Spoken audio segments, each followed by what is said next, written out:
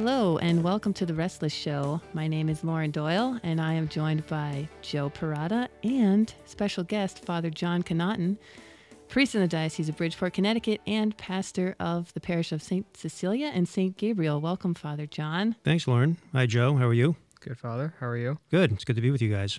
So I've known Father John since January of 2018. We met in the Holy Land on a pilgrimage with the bishop, which is great. And he's a longtime listener of Restless, correct? Big fan. Big fan. You are? Yeah. It's a great show. You guys do a great job on this program. And I've wanted to have him on actually for some time now. So I'm delighted he agreed to record with us. And today we are going to talk about World Youth Day, which is coming up in Lisbon very soon. And Joe and I are both going for the first time, right, Joe? And Father John has been before. So we're looking for some wisdom and some tips and what to expect, because from what I've heard, there are millions of people descending on one city, and sometimes the city cannot always accommodate these people, and the heat is intense, and there's not enough water. I don't know. What are we in for? We're looking for some advice. Oh, well, I'm jealous that you guys are going. I've been to 2 World Youth Days, and they were both great experiences. And you're right. I mean, it's going to be hot in Lisbon when you guys go, and the crowds are going to be huge. But I'm sure you guys will have a great time, and it'll be a very blessed experience for you. All right, so I guess we should start with, what is World Youth Day? Joe, why don't you give us your understanding? Okay. Well, Father, it's been a World Youth Day, but... I'm picking on the seminarian. Oh, and we should also mention that Joe was stationed at St. Cecilia's. Yes, until just a few hours ago, Father was my pastor. Joe just turned in the keys. Yes. Just gave me the keys back. He's so in the kingdom of return. Yeah, so he's no longer my responsibility. No. Nope, I'm free man. Thank God. Yeah, right. Yeah, you made it. It was looking close for a second there. Yes, I mean, I think John Paul II started World Youth Day, right? And it's the gathering. I don't know, what's the interval? Is it every 5 years or something like that? Or is it not fixed? I think it's been every 3 years. So I went in 2016 and then 2019. Okay. So I think it's every 3 years or so. I guess COVID messes things up. But either way, it's a gathering of the universal church. It's for young people, which the church defines incredibly loosely. So there's a lot of people going of arguable youth. Yeah. But so I mean, all the seminarians from Bridgeport are going, or at least most of us. And there's also some teenagers from Diocese of Bridgeport going, some young adults, some adults, I guess, some clergy. I don't really know. I mean, Father, maybe you can give us some insights what actually happens during World Youth Day, like what you actually do. I mean, I think the idea behind World Youth Day is that it's an opportunity for young Catholics from all over the world to come together and be revitalized by the experience of being with each other, and seeing all the different ways the church is experienced and lived throughout the world. So you have people from every part of the globe coming to the event, every language, and so it shows that our faith transcends sort of culture, language, ethnicity, all these different things. And it also sort of breaks us out of our sort of local experience so that we can appreciate our own experience of the church, but also get a greater sense of the universality of our faith.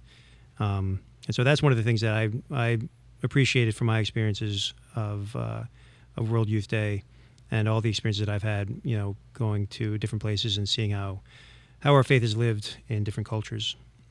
And Father, you've been to World Youth Day in Krakow and in Panama City? Yes, that's correct. Panama City, Panama, not Panama City, Florida. I made that mistake when I tried to see what the plane tickets were going to be costing, and I actually accidentally looked up Panama City, Florida, and so that's why they seem so much cheaper than they actually were. Yeah. That's actually really funny. Yeah. So how old were you? And what state of life were you in at the time? I wasn't young. I was not among the youth. I was there supervising the youth. So it was 2016 was my first experience. And at that time I was there as the vocations director and the director of seminarians. So I was a priest already. I was a priest for about 3 years at that point. And so that was the state of life that I was in at the time.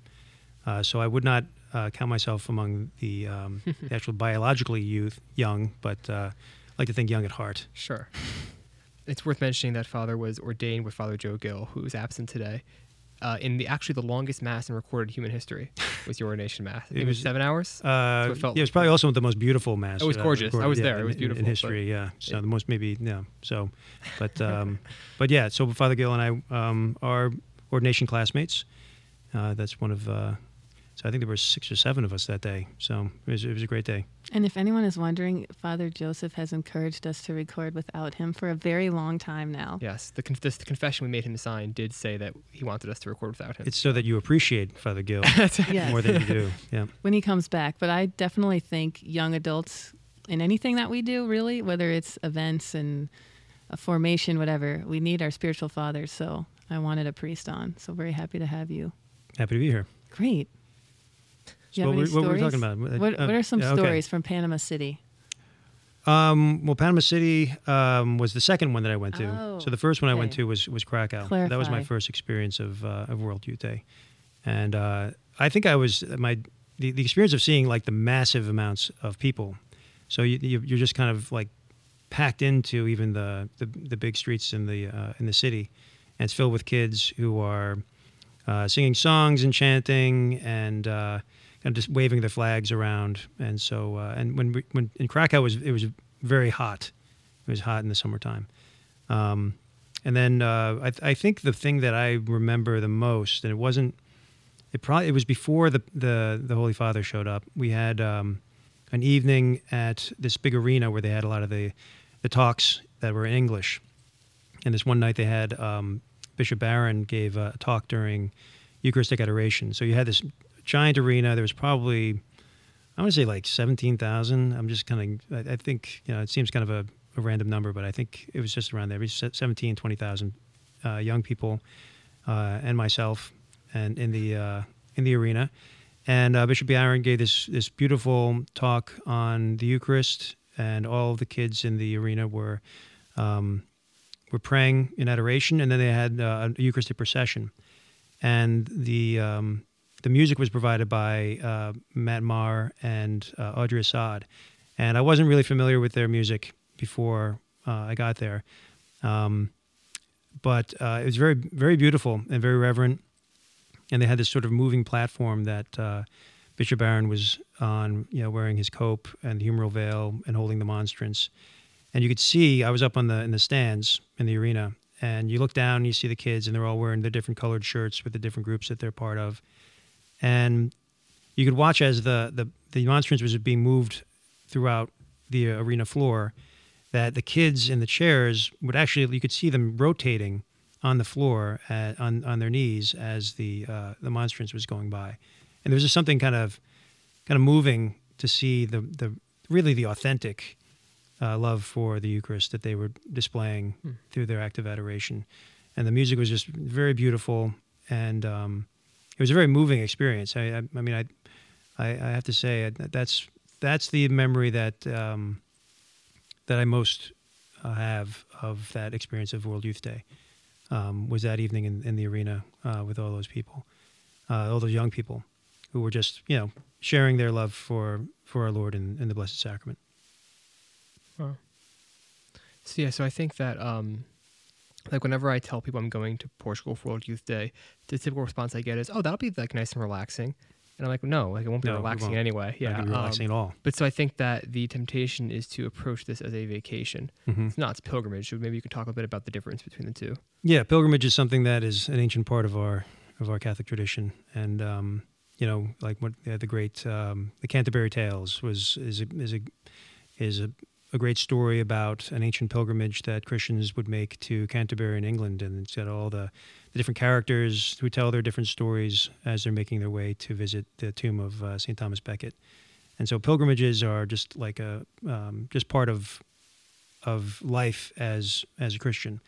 And it's different from a vacation, because vacations are, like you said, like they're kind of relaxing, and you just kind of there's a level of fun that's in them, and you're seeking to be refreshed physically through your experience of vacation.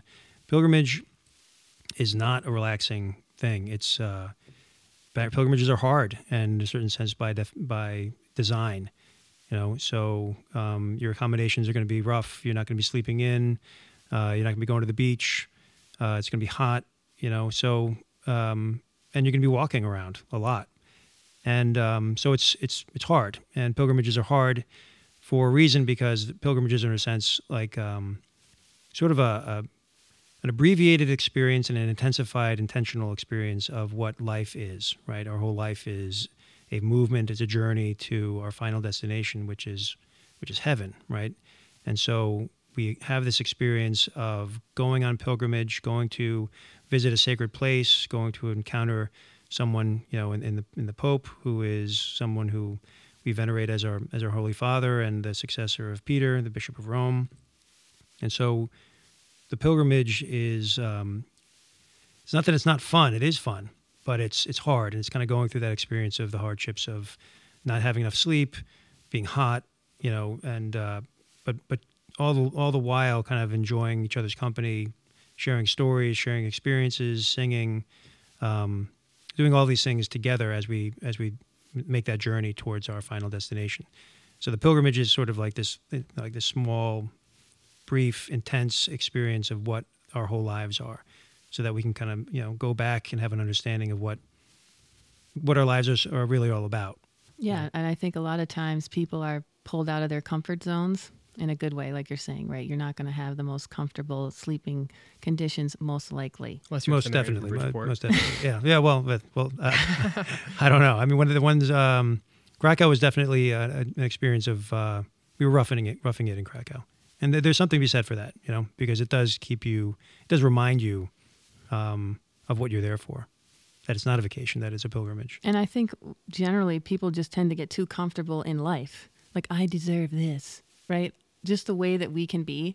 And you go on an experience like that where you have to rough it a little bit. I think it brings us down a few notches. Mm-hmm. It can be a little humiliating in a good way, right? Humbling us and helping us to recognize, right, God's our creator and we serve him.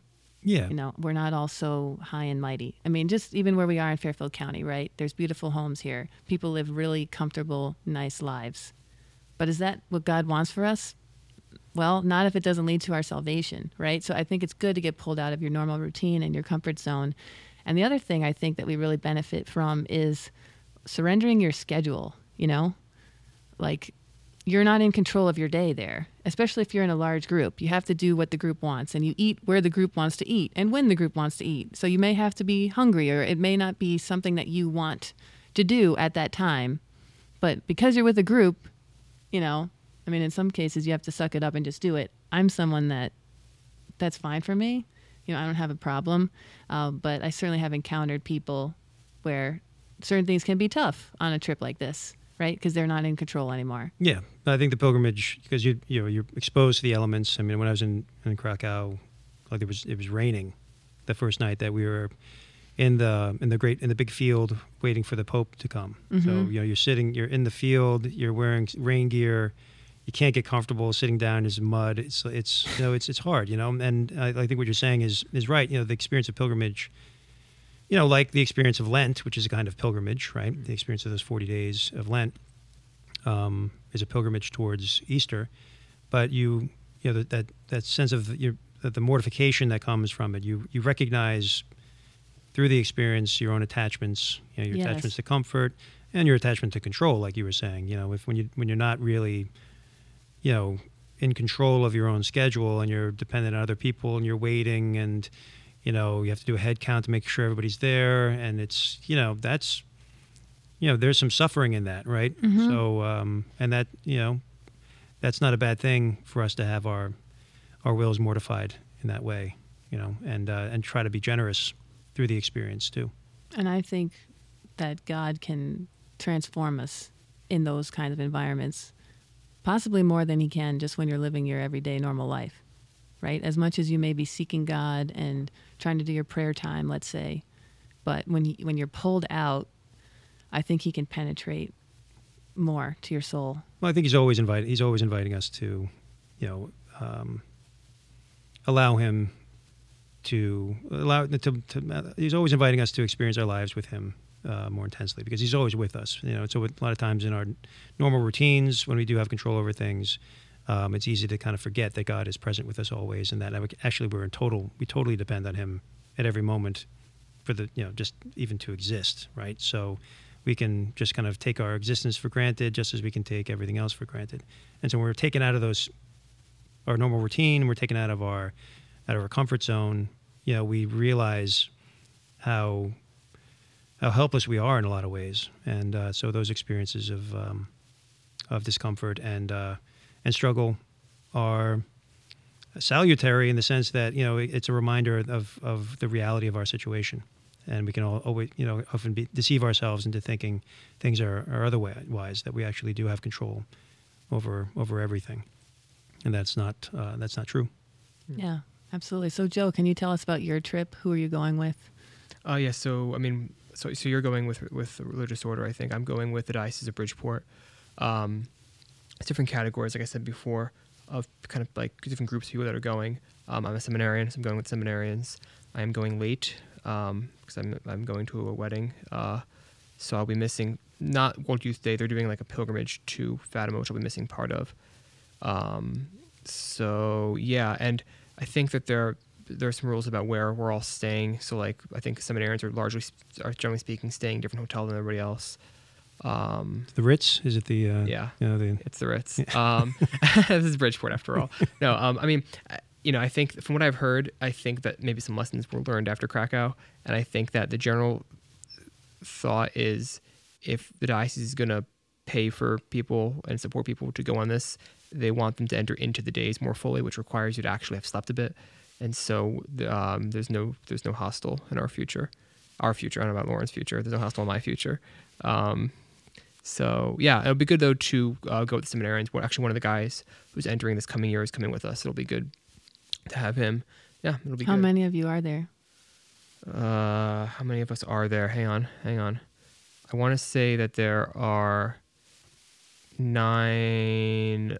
I believe that there are 9 seminarians going, as well as 5 of the newly ordained priests for our diocese are going, of the 6, and our Neocat seminarians are going, but not with us because there's like a separate Neocat thing going on around the same time. What's that called? Oh, they call that the. It happens at Porto San Giorgio. That's where they have their annual gathering. Yeah, and that's a lot of times where the members of their community come from all over the world to find out. Men who think they're being invited to the priesthood come to find out where they're going to be studying. Yeah, for the priesthood. So hopefully we can spend some time with them too. Get to know that group better. But yeah, so that's the plan for us anyway. And you are. And there's a young adult group from our diocese going as well. So will you be interacting with them? Sure. Why not? Frankly, that's news to me. But you didn't know that? Joe is sacrificing control over his schedule, and so he's going to go. Going to see what happens when he arrives. Yep, he's going to be trying to fully enter into this experience. Right. I'm not talk to anybody. Yeah, this could be a distraction. I have heard bits. Yeah, there are young adult. I'm sorry. There are young adult people from our diocese going for sure. That's kind of the whole thing. So everybody ends up in the same place. So I'm sure there'll be people who are using their WhatsApp and things like that to coordinate meetups. So Joe and I could actually meet up potentially. Yeah, I think so.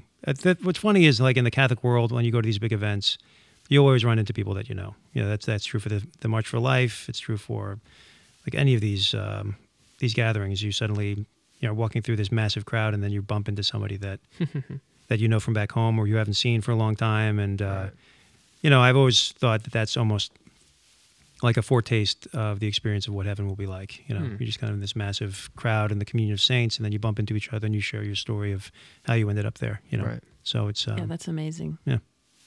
So Lauren, you're going with a religious community, right? Yes, I'm going with Father John and my good friend, Father Andyville, now Father Israel, and Ham, Los Hermanos del Amor Misericordioso. The Brothers of Merciful Love, and the Daughters of Merciful Love. So I know that 50 people from their community are going. They have 25 brothers and 83 sisters. So of all those people, 50 of them are going.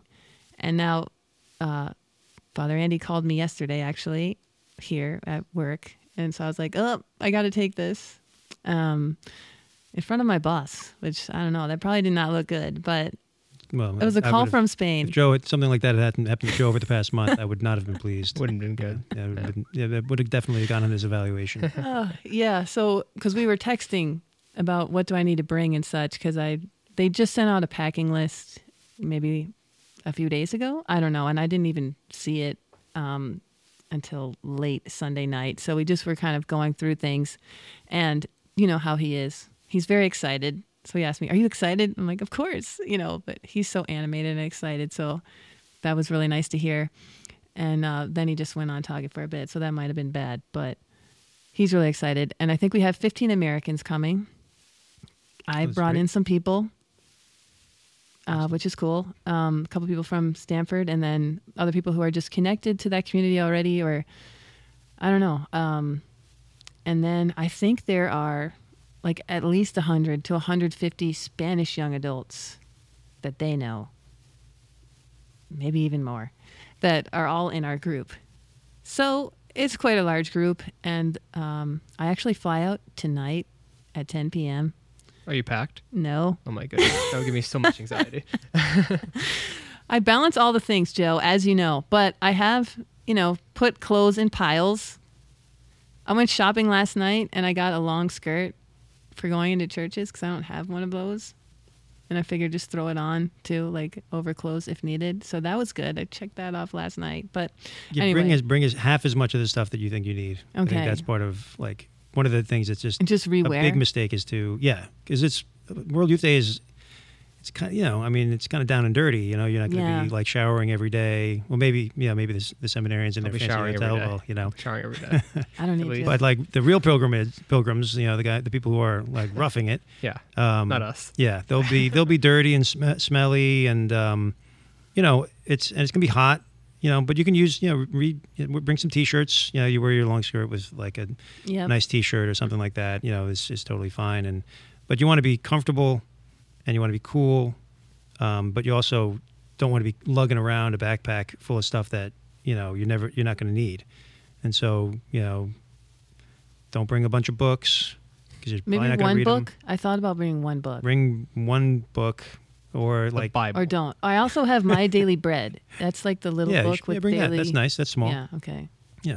Or if you have a Kindle, that's not a bad thing to bring because you can switch back and forth to different books. But travel Bible.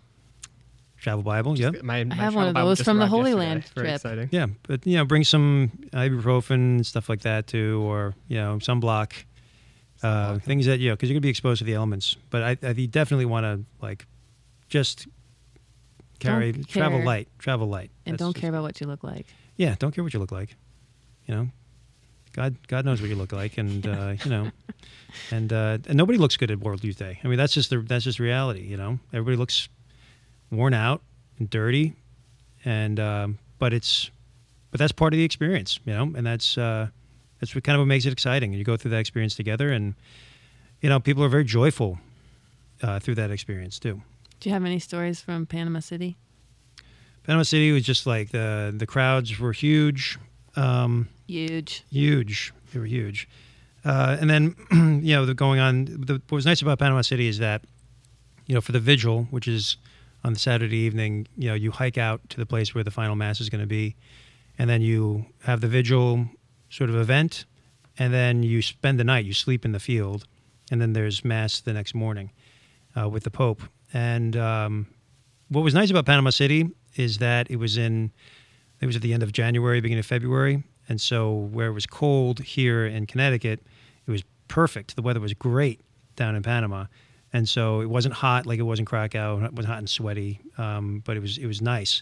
And so sleeping outside in Panama City, like in the field in Panama City, at the end of January, I had a nice, like kind of a simple little air mattress, one of those self-inflating air mattresses, because I wasn't young, so I had to make sure that I had something to sleep on. I was a kind of older pilgrim, and so I slept in that and slept great. And got up the next morning, and it was a beautiful day for the Holy Father's Mass. But then you hike out. You hike back to where the buses are. And so the hike was probably 3-4 miles, which was shorter than the one in Krakow. I think Krakow was at least 10 miles. Wow. Yeah. So I'm not sure what the hike is going to be like in Lisbon, but hopefully it won't be 10 miles for you guys. What was the experience of the Mass like at that scale? And you're seeing it on a screen? Yeah, you see, well, as a priest, I was closer to the area where the Holy Father was saying the Mass. But because of it's so huge, it is it's kind of a strange experience of Mass. But yeah, for me, always celebrating, being able to celebrate Mass with the Holy Father is always a special thing. Did you get to see him up close?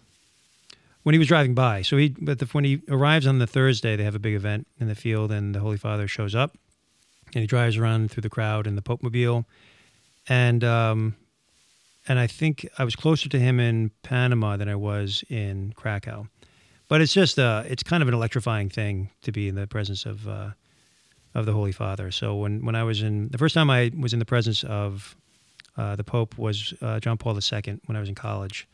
And so I was doing a semester abroad in Rome, and we had a morning where there was an opportunity for a papal audience in the square of St. Peter's. And it was outside, and my seat was kind of like on the far aisle, so I was looking up to see where the Pope was going to be sitting during the audience, and he seemed so far away. And so I was kind of disappointed, but then suddenly the crowd started to stand up, and I looked over, and the Pope Mobile was going right past where I was sitting. And so I was able to and it wasn't even like I was able to, it was almost like I couldn't help myself but to try to reach out and grab his hand. Wow. And I actually was able to grab his hand. That's pretty cool. Yeah, it was pretty awesome. And then You're a third-class relic then. It's amazing. am I a third-class relic? I guess I'm a second-class relic, I think, right? You guys are that close, huh? Well, I would say I'm a second-class relic. But yeah, so I remember just having this feeling of like electricity like running through my body. It was like this kind of awesome thing to have that experience of being there with him, the successor of Peter, and the Holy Father, especially in retrospect. I think we all kind of saw John Paul II as a saintly man, but now that he is a saint, that memory becomes even more precious. No, that's amazing. I've heard from my dad. He got to see Pope John Paul in Michigan in an arena, and the thing that stood out to him was every single person in that arena was locked on the Holy Father, right? Their heads were all facing him, whereas he'd never seen that before, right? When you go to a baseball game or a football game, people are moving around, in any kind of direction, but to all be unified on one person sounds pretty amazing. And I happened to just speak to a parent I know who also went to World Youth Day once and got up close and said she felt like this heat in her body, like from her stomach that kind of went up through her, and like nothing else before. So an amazing experience. And then she said, and then I cried. And I know that happens, right? People have these. I didn't cry. Of course not. That wasn't part of my not Father John. So, yeah. But people do, often I think have these spiritual encounters that are intense and like electrifying, and then your body just kind of, I don't know, is it recovering from it? Is it healing? But it's an intense, reaction. It's beautiful. Have either one of you ever been in the presence of the Holy Father? No. No. Okay. I don't think so. So we're about to be. Yeah. So it'll be interesting to hear what your experience was like in retrospect, and how much my advice to you today was helpful or not helpful. It's going to be one or the other, but I expect that when you come back and you give your report that you will say it was very helpful. Oh, no doubt. So one final thought is, I hear a lot of negative things about Pope Francis, even from my own family, right? But he is the vicar of Christ, as we've said. He is, our leader here in the Catholic world, and there is a connection to him directly to God, which is pretty profound and amazing. So is there a way that we can, I don't know, get people to see beyond, let's say, what you see in the media or what you hear about him, versus just accepting that, the Catholic Church has designated this person to lead us, and he is our spiritual father, and we should pray for his intentions, and that he is a unifying person, and the privilege that it is, I guess, to see him and experience World Youth Day and be in his presence. Yeah, well, every Catholic should have a special kind of filial affection and love for the Holy Father, and pray for him every day, and I think there's something important about that. He is the successor of Peter, and we pray for him every day at Mass, and he deserves to have our devotion as the successor of Peter and the Vicar of Christ. So, it's important to have a real love for the Pope. So I would encourage you, and we do that by showing him our love, by praying for him which we should do every day, and which we do at Mass every time we say Mass. So it's important to have an authentic and genuine affection for the Holy Father. Absolutely. All right. Well, as you guys know, I got to get packing. Yeah, bon voyage. I don't know how you say it in What time is your flight? in Portuguese. 10 p.m. Oh, all right. You know how to say happy trip or I don't know how to have say a good trip? anything in Portuguese. Okay. Yeah. I think you want to maybe Bon notte. Learn that before I go. Yeah. Bom dia. I think can't they do said- the guttural throat sound that they do. They say but bom dia. That's how good you say day. it. Good morning. Yeah. Bona So- tarde. Yeah. Good afternoon. And I'm sure the food in Portugal is excellent. I'm sure it's delicious. I love the At the food Ritz in it will Spain. be. I'm sure the seminarians will be enjoying very nice Portuguese meals. I'm not sure what Lauren and the rest of the pilgrims who will be roughing it will be having, but I think we're staying in a parish.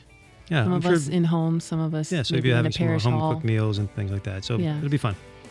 Well, have a great time, guys. Thank you, Bob. Thank you so much. Yeah, and say a prayer for me, and I'll say a prayer Yes. that this is a very spiritually fruitful experience for both of you and for all those who are going from our diocese, but also all those who are going from all over the world.